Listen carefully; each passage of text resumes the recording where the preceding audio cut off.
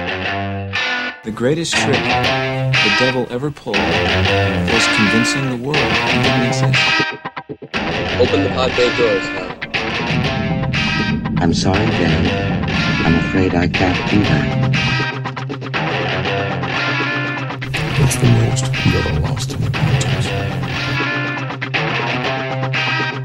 Go ahead. Make my day. Welcome everybody to episode 4 of Black Hole Cinema with your host Tony Black, as ever. And on this show today we are sailing out of the Oscars week. You will hopefully have tuned into the Oscars special that I recorded with Mr. Chris Wilson earlier in the week, and where we dissected all of the winners and losers from the 86th Academy Awards.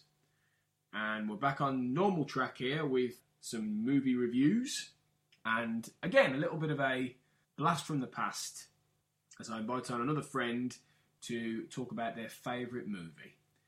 Today we'll be reviewing two very different films, two very, very, very different kinds of cinema.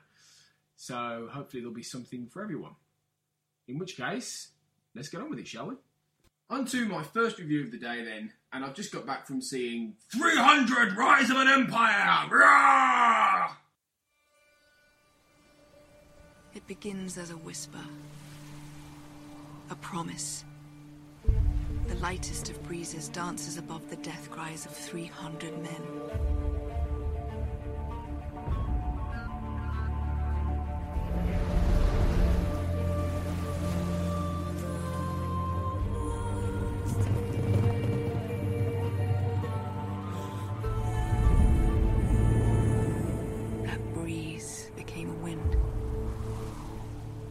A wind, my brothers, of sacrifice.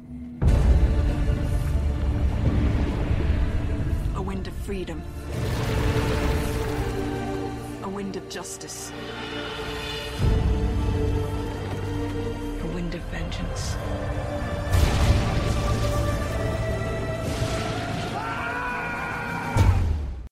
Yeah, 300 Rise of an Empire, which justifies the shouty introduction, I think, because most of this film is just shouting.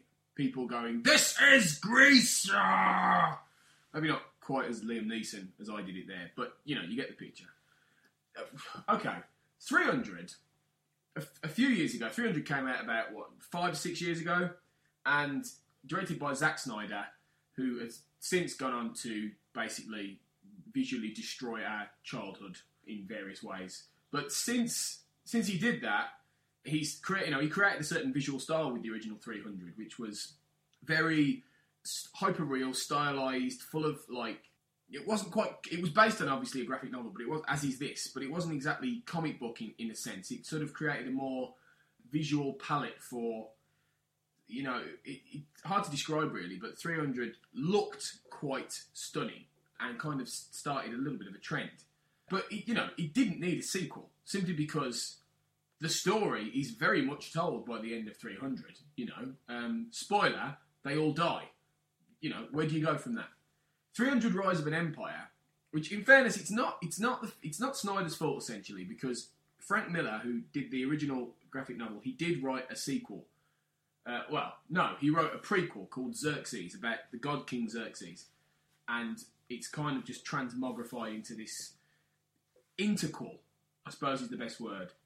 Because it is a bit of a prequel, it is a bit of a sequel, but it's also happening at the same time as 300 was. And quite like the Bourne Legacy. The Bourne Legacy was a sequel technically to the first three films, but it was happening at the same time as the Bourne Ultimatum. And the idea of that was that it opened up a bigger picture to that canvas. And this is exactly what Snyder, on writing duties, and the director Noah Morrow try to do with Rise of an Empire. They try and say that, okay, the 300 was one story that we were telling about the Spartans rising up against this massive Persian army led by this mad god king, inverted commas, Xerxes. That was one story. This is what was happening at the same time, and partly why this all happened in the first place. And, considering it tries to actually open up that canvas, it's spectacularly dull for most of the running time in a way that is hard to describe. The original 300, I really enjoyed when I went to the cinema because it was something I hadn't quite seen before. Visually stunning, quite hollow, ultimately. I watched it again a few years ago, and it's a decent movie, but it's got no substance beyond the style. But there's something about it that's likeable. I think it might be Gerard Butler as Leonidas, the king. And a decent cast, and not a bad story, and based on an ancient legend. And it was highly camp, highly cheesy, but it was enjoyable. This one is trying to do all that stuff, but A, it's not original anymore, and it's not interesting and exciting because it's been done already, and B, it's like, and this was the problem the Bourne Legacy had. This was the same problem. It's like it's telling a far less interesting story than the actual story that started this whole thing, And you're sitting there thinking, well, this is all right, I suppose, but I preferred being with, the 300 Spartans who were charging into battle and doing all this Sparta stuff. Whereas I'm here with this really boring bunch of Athenians, trying to protect the bigger canvas of all these Greek states.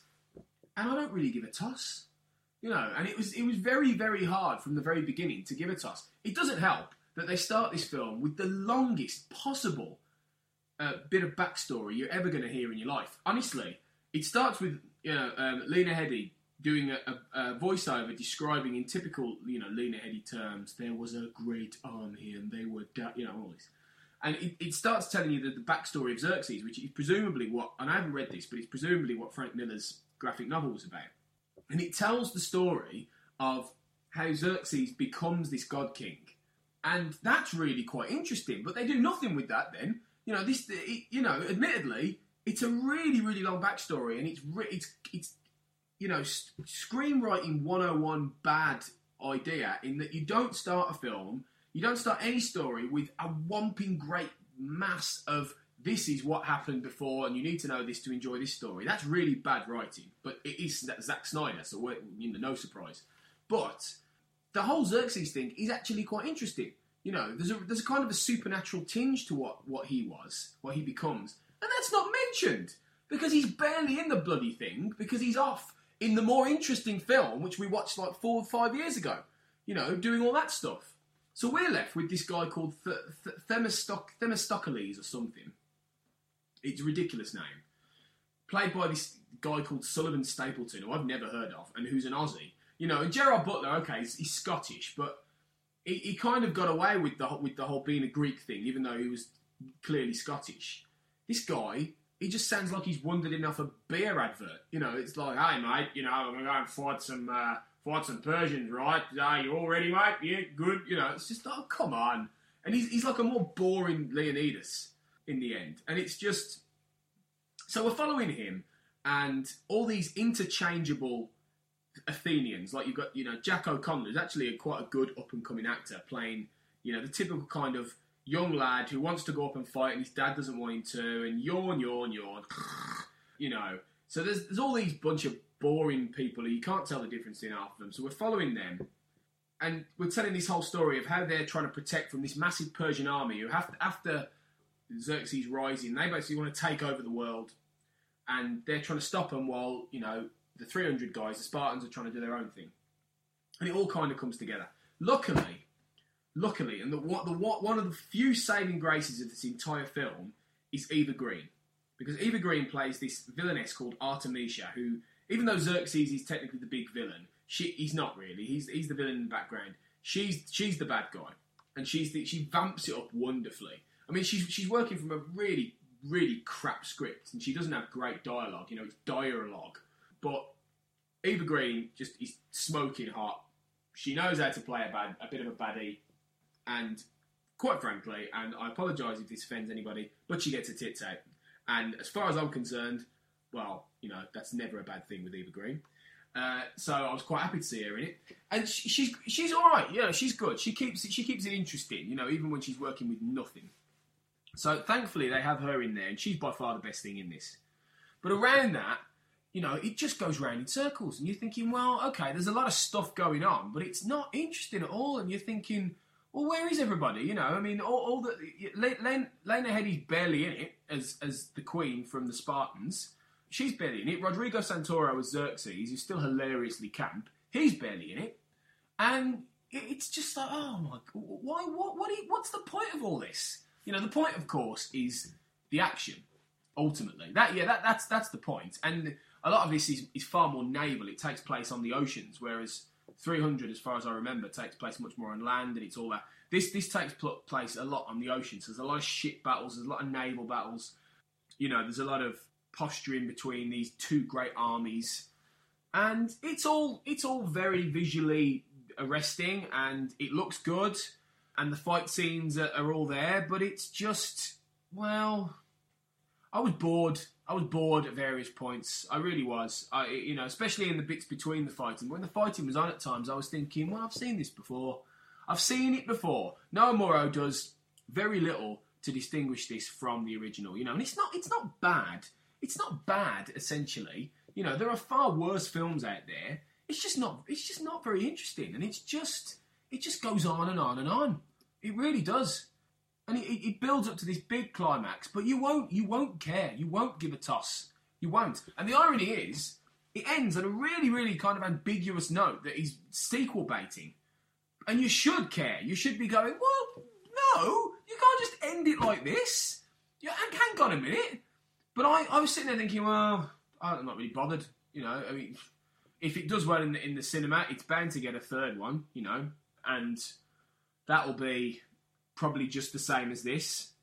But I'm left feeling like I was watching things like, Pirates of the Caribbean and that kind of thing. And it's not as bad as them, really, but it's just this tedious, kind of stuff that's fun once, and then once you see it again, it just loses any kind of sense of, oh, interesting. Now it's just... So, if you're a fan of Eva Green and her boobs, watch it. But I wouldn't spend money. I'd wait till it comes on telly. If you're not a fan of Eva Green's boobs, well, frankly, we have nothing more to talk about.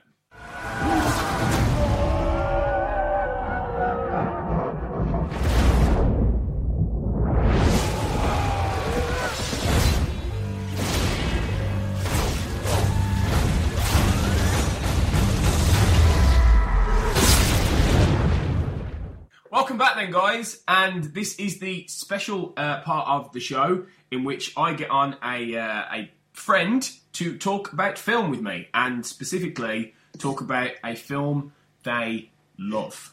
And I haven't named this. I'm trying to come out every week. I'm trying to come up with a name for this, basically, whether it's the segment where people talk about great films or the favourite film segment, and I haven't come up with a good one yet. I'm still waiting. So if you have any suggestions, tell me. This week, I'm very excited. And if you know me, you'll know why. Because there's a lady this week I've got on. An actual female. And that hasn't happened before. Because I didn't think ladies ever listen to me. But this one has. Say hello to the lovely Emma Platt. Hello. You've just said hello to yourself. I did, because I love myself. That's it. Well, yeah, okay. Somebody's got to, haven't they? So, exactly. Yeah. And Emma, what film are you choosing to talk about today? I am going to talk about the legendary Ghostbusters. Who are you going to call? Exactly. Oh, yeah. I can't even... I've loved this film since I was about 4. Like, me and my mum used to watch it every single weekend. It's just... It was on my name badge in work as well when I first started. We had to pick our favourite film, and Ghostbusters was my first pick. Because you worked in the cinema, didn't you? And up until last week, I worked in a cinema for 5 years, yeah. And you picked Ghostbusters. Great choice. Ghostbusters. Great choice. Although a bit sadly timed lately, isn't it? Really, given the death of Harold Ramis, who played Egon, didn't he? Egon, yeah. He passed away earlier this week, and it's very sad. But like you said, it's a lot of people have been rewatching Ghostbusters on my Facebook and things, and I think a lot of people are latching onto that film in kind of his memory. It's not his other works I've been getting the attention as Ghostbusters, which is, it's kind of sad, but it's kind of nice at the same time.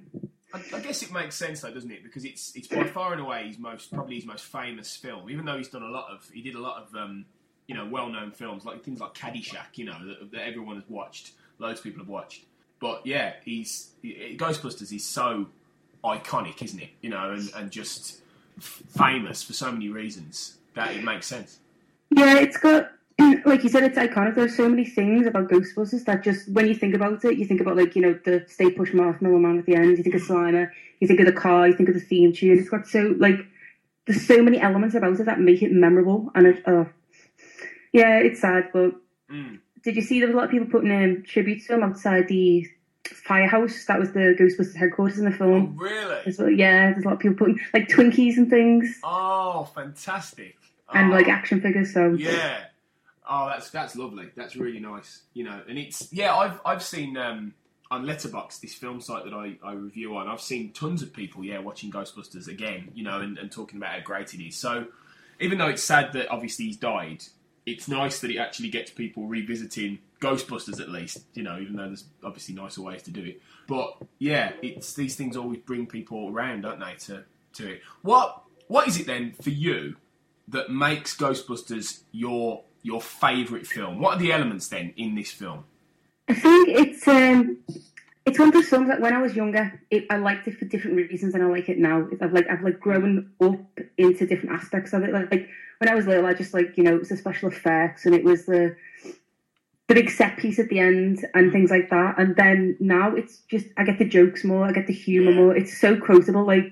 You could literally just quote Ghostbusters every single day. There's a line for everything in it. Yeah. It's just, I don't know. It's something about it. It's just, and it's a film that I think a lot of people my age grew up with. Every Halloween you see people in the suits. They're always, in the clubs I go to, they always end up playing it at 2:00 in the morning. The theme song. It's just, yeah. And Bill Murray is just, he's fantastic in everything, but he's so good as part of that the ensemble that they've got going on. I just think he's amazing. And Rick Moranis in it, Sigourney Weaver. The cast is incredible. Oh, well, one of the things that I always think about with this is how, normally in these films, you've got maybe one or two lead characters who everyone remembers. With Ghostbusters, everyone remembers all of them. Yeah. It's not like it's just Bill Murray or it's just Dan Aykroyd. Everyone always remembers Harold Ramis, they always remember Sigourney Weaver, they always remember Ernie Hudson, all these people in it. And that proves that it was 5 or 6 really well-written characters, wasn't it? Yeah, and even the you think about the Sigourney Weaver character, she's not just she's not a sidekick, she's not just comic relief, she's a smart, intelligent, she doesn't even buy into Bill Murray. He spends all the first half of the film trying to woo her, and she's just not interested in him, and I just think she's such a different female character, and she's still funny in her own right, and she does she's got quite a big part in it, in the stories that goes on, but she's just so different from some of the characters in comedies at that time. I mean, that role could easily, with a few rewrites, I think Sigourney Weaver's role could be played very easily by a man. I don't think it was necessary we'd have to write the love interest for Bill Murray's character. She just fitted so perfectly with everyone else. Well, you don't really, I mean, Sigourney Weaver's one of those actresses that where she's not your atypical kind of love interest, is she, in a way? She's got that, obviously, because she's played people like Ripley and all these characters who are quite masculine to an extent, aren't they? And it's she's a bit different, isn't she? The way you put her into a part, she can play different kinds of things. So I think you're right. I think you're absolutely right about that as a character. She's a very different kind of leading lady, really. She always has been. I don't know. She just fits so well into just as her character, but then with Bill Murray, then you put her in interacting with the Ghostbusters and with Rick Moranis. She fits in. I even like her in Ghostbusters 2. I love Ghostbusters 2. I'm just going to say that right now. I don't care what anyone says. I was going to get to that, actually. We'll get to that in a bit, because I was going to ask you what you think of Ghostbusters 2 and, anything that might come next. But we'll get to that. Do you think it's aged well? I mean, we're talking about, it's 30 years old this summer. So do you think it's aged well since then? I do.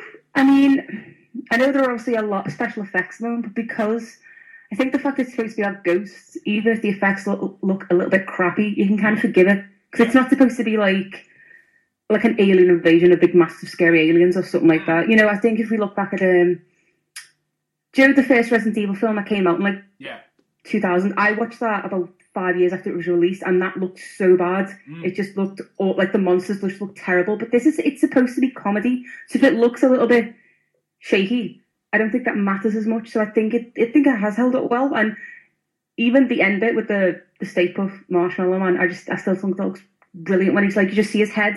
Yeah, the skyscraper. I love that bit.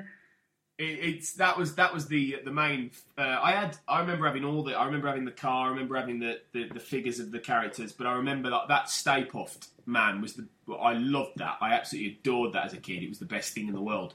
And yeah, you're right. I think you've hit the nail on the head with the comedy side of it. I think that's the whole point, in that it can get away with looking a little bit old fashioned now. It has that quality to it, really. Yeah, I remember there's when the Nightmare on Elm Street film was being remade, they were talking about the effects in the original, how they were a little bit crappy and stuff, and how that hasn't aged well. But that's meant to be scary, The scene where Freddy first appears and he stretches out his arms, yeah. And they were talking about how at the time that was like so innovative, and now it just looks crap. But horror films are supposed to scare you. This wasn't necessarily supposed to scare you, so it scared me. There was a phase between like 6 and 7 when I would not watch the first scene in the library. It scared the bejesus out of me. Yeah. Like I just wouldn't. I'd run away, and when that bit was over, I'd come back and watch it. But I could not watch that first bit. I think it was similar for me, really, because I remember moments in it that used to freak me out a little bit when I was a kid. So yeah, I think it can, when you're little, I think it's creepier and a bit scarier than it is when you're an adult. But like you say, when you're an adult, you pick up on everything else. You pick up on all the underlying, the comedy more, the script, the jokes.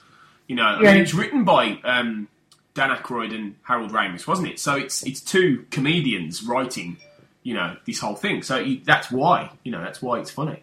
Even my son loves it, and he's 3.5. He absolutely loves Ghostbusters. He will put the theme music on and dances around till he'll watch the film. He adores it. So it's got a, to me it feels like I'm passing it down. My mum watched it with me and I watch it with my son, and it's kind of nice, if you know what I mean. Like, and when he gets a bit older, I'll be able to point more things out to him. So yeah, it does have a sentimental value to it to me as well. I've got to say, that is excellent parenting, if you ask me. I really believe that. See, if I ever have kids, they're going to be watching all this stuff. So good for you. Yeah, excellent.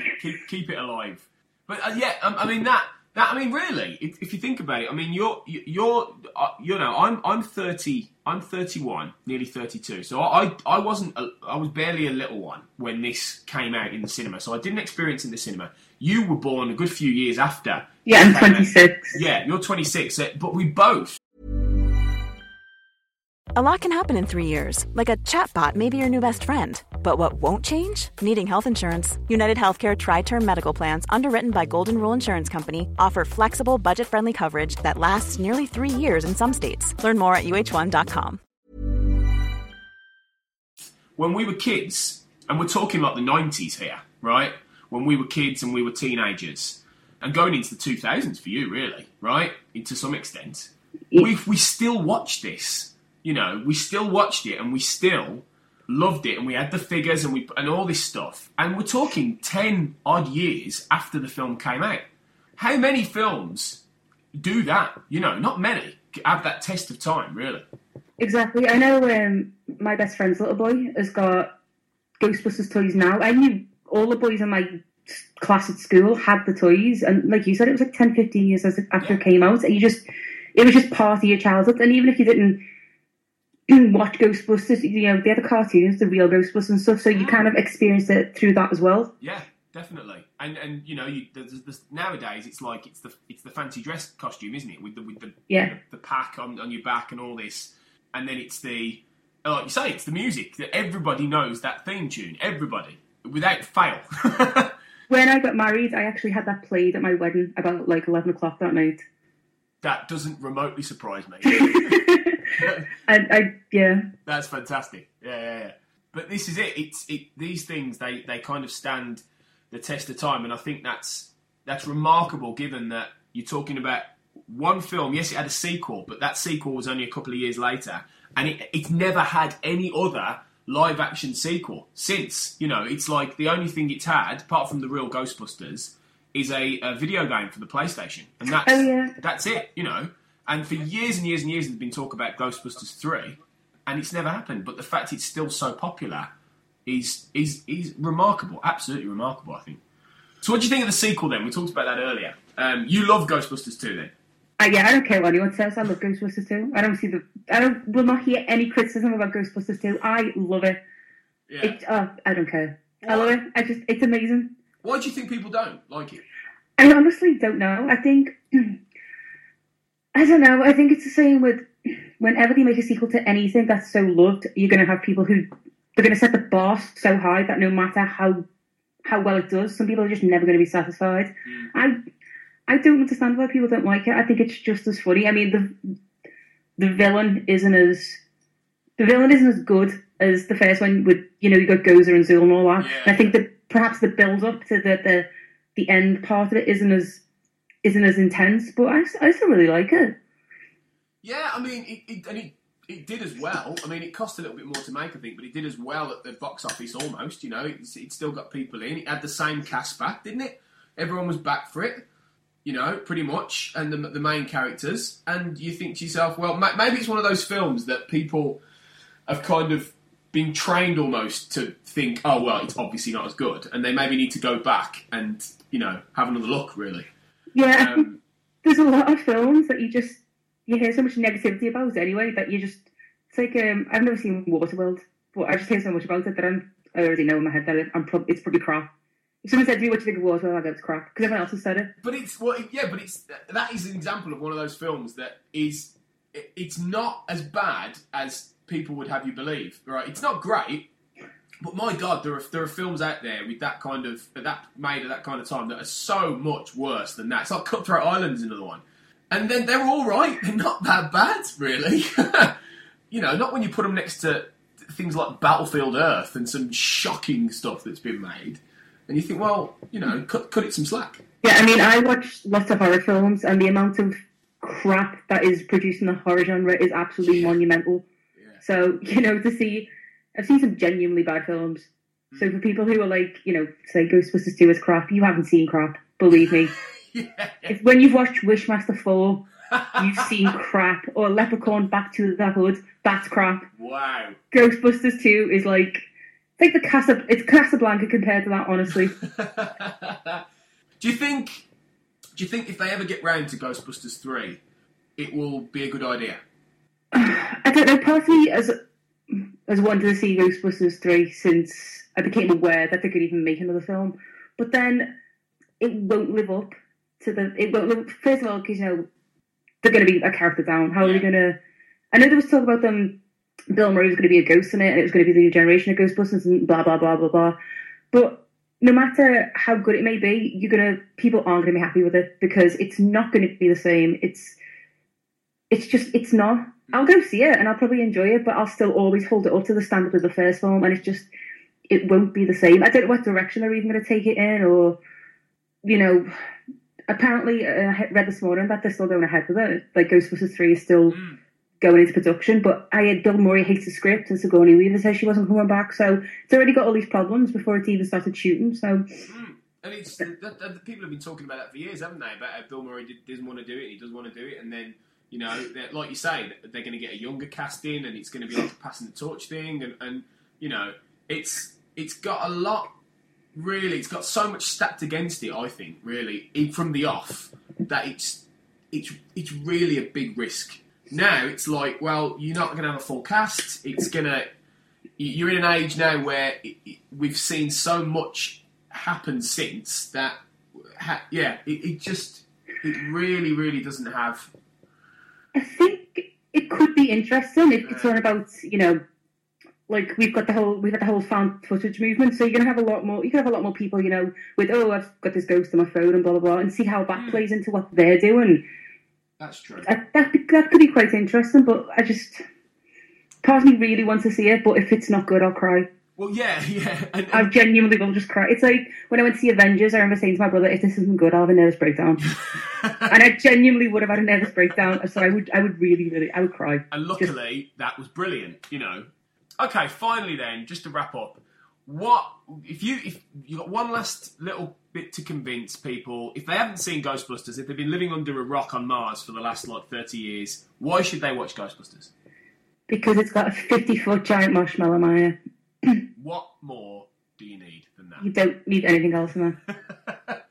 Brilliant. Well, you know, if people aren't sold after that and after this chat, then they ought to not watch films again, to be honest, if you ask me. Or just watch Wishmaster 4 on repeat the rest of their lives. Yeah, and we may make you do that if you don't watch Ghostbusters. That might be the punishment. Brilliant. Thanks so much, Emma, for coming on and telling us all about this. Thank you for having me. It's been an absolute pleasure. Okay, welcome back, everybody. This is a special review, because it's not me talking about this one. Very kindly, after we recorded our Oscars special, Chris Wilson has stuck around to give us his thoughts on Lars von Trier's Nymphomaniac. As a young girl, I discovered I was a nymphomaniac. Well, that's nothing to smile about. If you have wings, why not fly? If I asked you to take my virginity, would that be a problem? I don't see a problem. What if it's nasty? Then you just think of a bag of chocolate sweeties. I wanted to be picked up, put down, again and again. I wanted to be treated like a thing. May I tell you something? Sure. You're my first one. Really? Love you. Which I haven't had a chance to see at the cinema, and is a fascinating new experiment that was only on one night so far in British cinemas anyway. But Chris, you had the lucky fortune of going to see it, didn't you? So what did you think? I did. It was an interesting experience. Bear in mind, when it was released, I think it was like 72 cinemas across the country, and we tried to make a big event of it, because before, during the intermission and afterwards, they were like showing scenes from, I can't remember the name of it now, in London, but Edith Bowman, you know, Radio 1% now. She was like, trying to make the audience do all sorts of weird things, like put Shia LaBeouf paper bags over the heads of people in London. Oh, really? And so you already knew, already that it was going to be a pretty weird experience. And then when the film begins itself, you suddenly become quite aware that, you know, bear in mind I saw this on a Saturday night, Citywood, Sheffield, that I was watching hardcore porn with 150 people around me. Yeah, I've never watched hardcore porn with that many people. I normally top off about 50, normally. Yeah, I don't even want to ask. No, it's best not. That must have been surreal. It was a bit, because I've never seen anything so sexually graphic in cinema before. Because, you know, of course, you know, I've seen all sorts of films covering different sexual themes before, but I've never seen anyone like Lars von Trier go to the lengths that he does with his films by, for example, even though apparently it's not his, it's been digitally inserted on, but I've now seen Shia LaBeouf with an erect cock. Oh, God. Slamming it in and out of a girl. You know, it's... So, because obviously the story is this young girl's like journey, isn't it, from childhood through adult life and her sexual encounters, basically, isn't it? That's effectively what it is, isn't it? Yeah, I mean, what happens in the beginning is that Stellan Skarsgård's character finds Charlotte Gainsborough beaten up in like the middle of a alleyway. He takes us back to a house and she recounts basically a history of her sexual conquests. And it begins like as a young child, you know, nothing too explicit there, but then more and more as it goes along, like for example, she's challenged by her friend to try and shag as many people as they can on a train journey, for example, and the prize is a bag of chocolate sweeties. Yeah. That's weird. Yeah. And the way it plays out is that the way Lars von Trier does it is that while it's clear that that the main female character is enjoying herself, she's sort of portrayed as a vampire, which is a bit strange. There's one moment which, after describing graphic detail, but she blows a guy in first class. Yeah. And after she's done, she sits up, and then a huge glob of semen pours down her lip, and then she wipes it away. And at that moment, it's like, essentially she's portrayed to be some sort of sexual vampire. Yeah. Oh God. So is it sexy then? I mean, this is the thing that I've been wondering about this. You know, you describing that doesn't sound sexy at all. You know, but is it trying to be erotic, or is it actually trying to sort of make a kind of a cautionary tale about sex? Really? I think it's very anti-erotic. I mean, I'll be honest. You know, I was never turned on once, for example, by what I saw on screen. You know, other people maybe. You just don't know. But I think what's interesting is Lars von Trier, the way, firstly, he treats women, which is, he tries to have a slightly progressive point of view about them, but it's quite clear from the way he portrays them that he doesn't like women very much. And the main character, for example, goes through all sorts of hell. And, you know, it's brutal, it's unforgiving, and although the woman tries to come with intellectual points about her point of view, she's never seen her as anything more than a freak.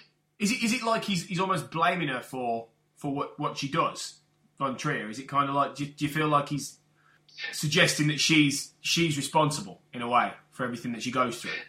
Yeah, it's basically suggesting that because she initially leads the life that she wants to by having sex so much that it's somehow her fault that there's consequences. And even though the people around her are complete assholes, you know, it's always her that feels the repercussions. I mean, there's a few brutal bits in the film that are subjected to her, which are wholly unnecessary. And at times you feel it's Lars von Trier making a film instead of going to therapy. Like what? Like what kind of moments? Well, there's one bit where, this is a spoiler anyway, but halfway through the film, and bearing in mind this film was shown in 2 volumes, and at the end of the first volume, the big cliffhanger is that suddenly she had no feeling anymore, you know, when having sex, and she couldn't feel anything. Yeah. And so she goes to see this weird sort of counsellor type guy who proceeds to, who physically beats her to try and get some sort of arousal out of her. And that's the point of the therapy. And there's one particular bit where he brings out, it's like, I'm not sure I'll describe it, it's like a rope with like 4 different ropes on it. It's sort of like something you'd see in Roman times. Yeah. Or when you're giving someone a lashing. And so if the guy lashes her, it's supposed to be 40 times, but we get to see the first 10 times. And it's very unapologetic in showing everything graphic details. You get to see every single little bloody mark and every single bruise like appear on her. And you get to hear her in like an absolute agony. Is it exploitative? I mean, is it exploitative in that sense? You know, is it Von Trier trying to really kind of shock value? The thing is, I don't know, because anyone who doesn't know Lars von Trier will probably say, yes, it is being exploitative, but I think it's just Lars von Trier being Lars von Trier. Yeah. Because he's always been somebody who just hates the idea of being a conformist, doesn't he? He hates the idea of, you know, doing what other people are doing. It's like that famously when he basically told everyone he was a Nazi because everyone was liking what he was doing. At that point, he turned around and I think it was at Cannes, wasn't it? And he said, "Yeah, I'm a Nazi, by the way. Hate me again. I don't like being accepted." So then he goes off and makes things like this, which is, I mean, it's not very welcoming to your average cinema goer, is it? Something like Nymphomaniac, because it's like, isn't it like 4 hours long for a start? Yeah, I mean, I think when it gets released later on in the year, it's been released in 2 volumes, so you get to see part 1, and if you like it, if you go see part 2 a few months down the line. Well, I saw it. For first volume's 2 hours, we had a 20-minute break, then we're straight into the second film immediately.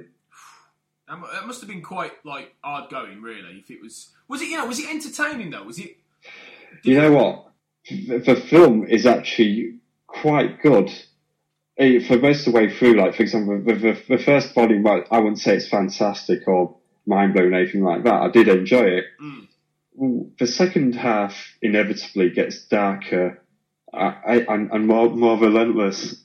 But the problem is, and I can't really explain why because it doesn't make any sense in context anyway. But for some reason, Lars von Trier makes a decision in the final 60 seconds. So bear in mind, we've been here for 3 hours, 59 minutes. And in the final 60 seconds, he does something so completely fucking stupid that it basically ruins the film. Oh, God. Okay. Yeah, well, to try and explain it a bit, there's a particular character who does something suddenly for no reason at all that's completely contradictive of the previous 3 hours, 59 minutes. It's just a completely out of character, and it seems to me that Lars von Trier wanted an ending that would shock at first, even if it was at the sake of destroying the story. Well, and that sounds like a shame, because if he's made something that is actually, quite interesting, and then he goes and torpedoes it just to get that shock reaction, just to get that, "Hi, I'm Lars von Trier. I'm different. I'm going to do something to," if he's doing that, then it's a shame. It's a shame, really. Yeah, it's damn shame. Yeah, because like you say, after 4 hours of sitting there through it all and enjoying it, to get that far in, I mean, it's a commitment. I mean, anyone who watches this, it's a commitment to get that far. Oh yeah. So especially the content as well. I can see if it gets released on DVD, because bear in mind, the film as it's cut is rated R18. Not an 18, it's an R18. Is it very, very, very graphic then with the sex? Is it very, is it, well, yeah, like you say, it's porn. Is it like porn? Is it basically pornography, effectively? It is pornography. Yeah. You don't see any penises penetrating any vaginas or anything like that, but, like, for example, you get to see erections, which, as far as the BBFC go, is a massive no-no. I think that's instantly in R18, yeah. Yeah, there are some quite massive ones, as we said. I did feel inadequate afterwards. Well, I mean, we know Shia LaBeouf is a cock, but we don't need to see it, do we? Let's be honest. Speaking of him, his acting performance is one of the worst performances I've seen in my life. Oh my God! So for all of his art that he's been doing, the whole "I'm not famous anymore," which has been leading up to Nymphomaniac, has almost been compensated by how awful he is in this, because he cannot do an English accent to save his life. Because I didn't realise the film was set in England until you got to see a couple of landmarks. I think is French at one point, Australian, Scottish, Irish. I think he nails every accent apart from the one he's supposed to do. Maybe he is the new Nicolas Cage then. Maybe he's Nicolas Cage in waiting. Maybe it could be. You shut your whole mouth. Sorry, I know that's sacrilege to you. I know. God damn it. But time will tell, won't it? Time will tell.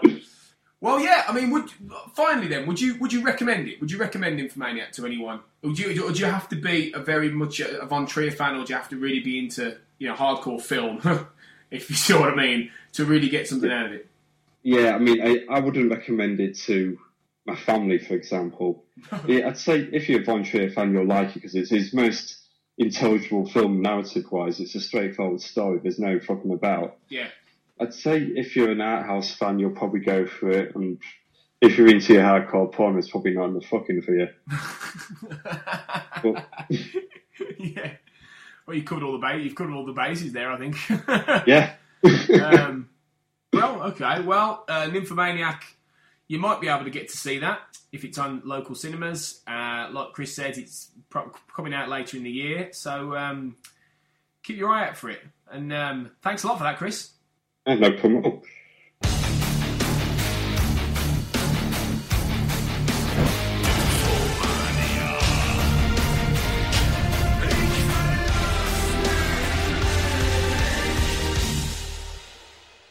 That thudding bit of Lars von Trier rock brings us to the end of episode 4 of Black Hole Cinema. Thank you so much for listening, whoever you are, wherever you are.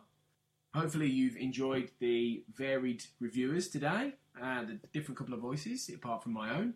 Once again, there are more plans to get more people on, and have a few more special episodes, like the Oscars one and the TV one, that hopefully you'll see over the next couple of weeks.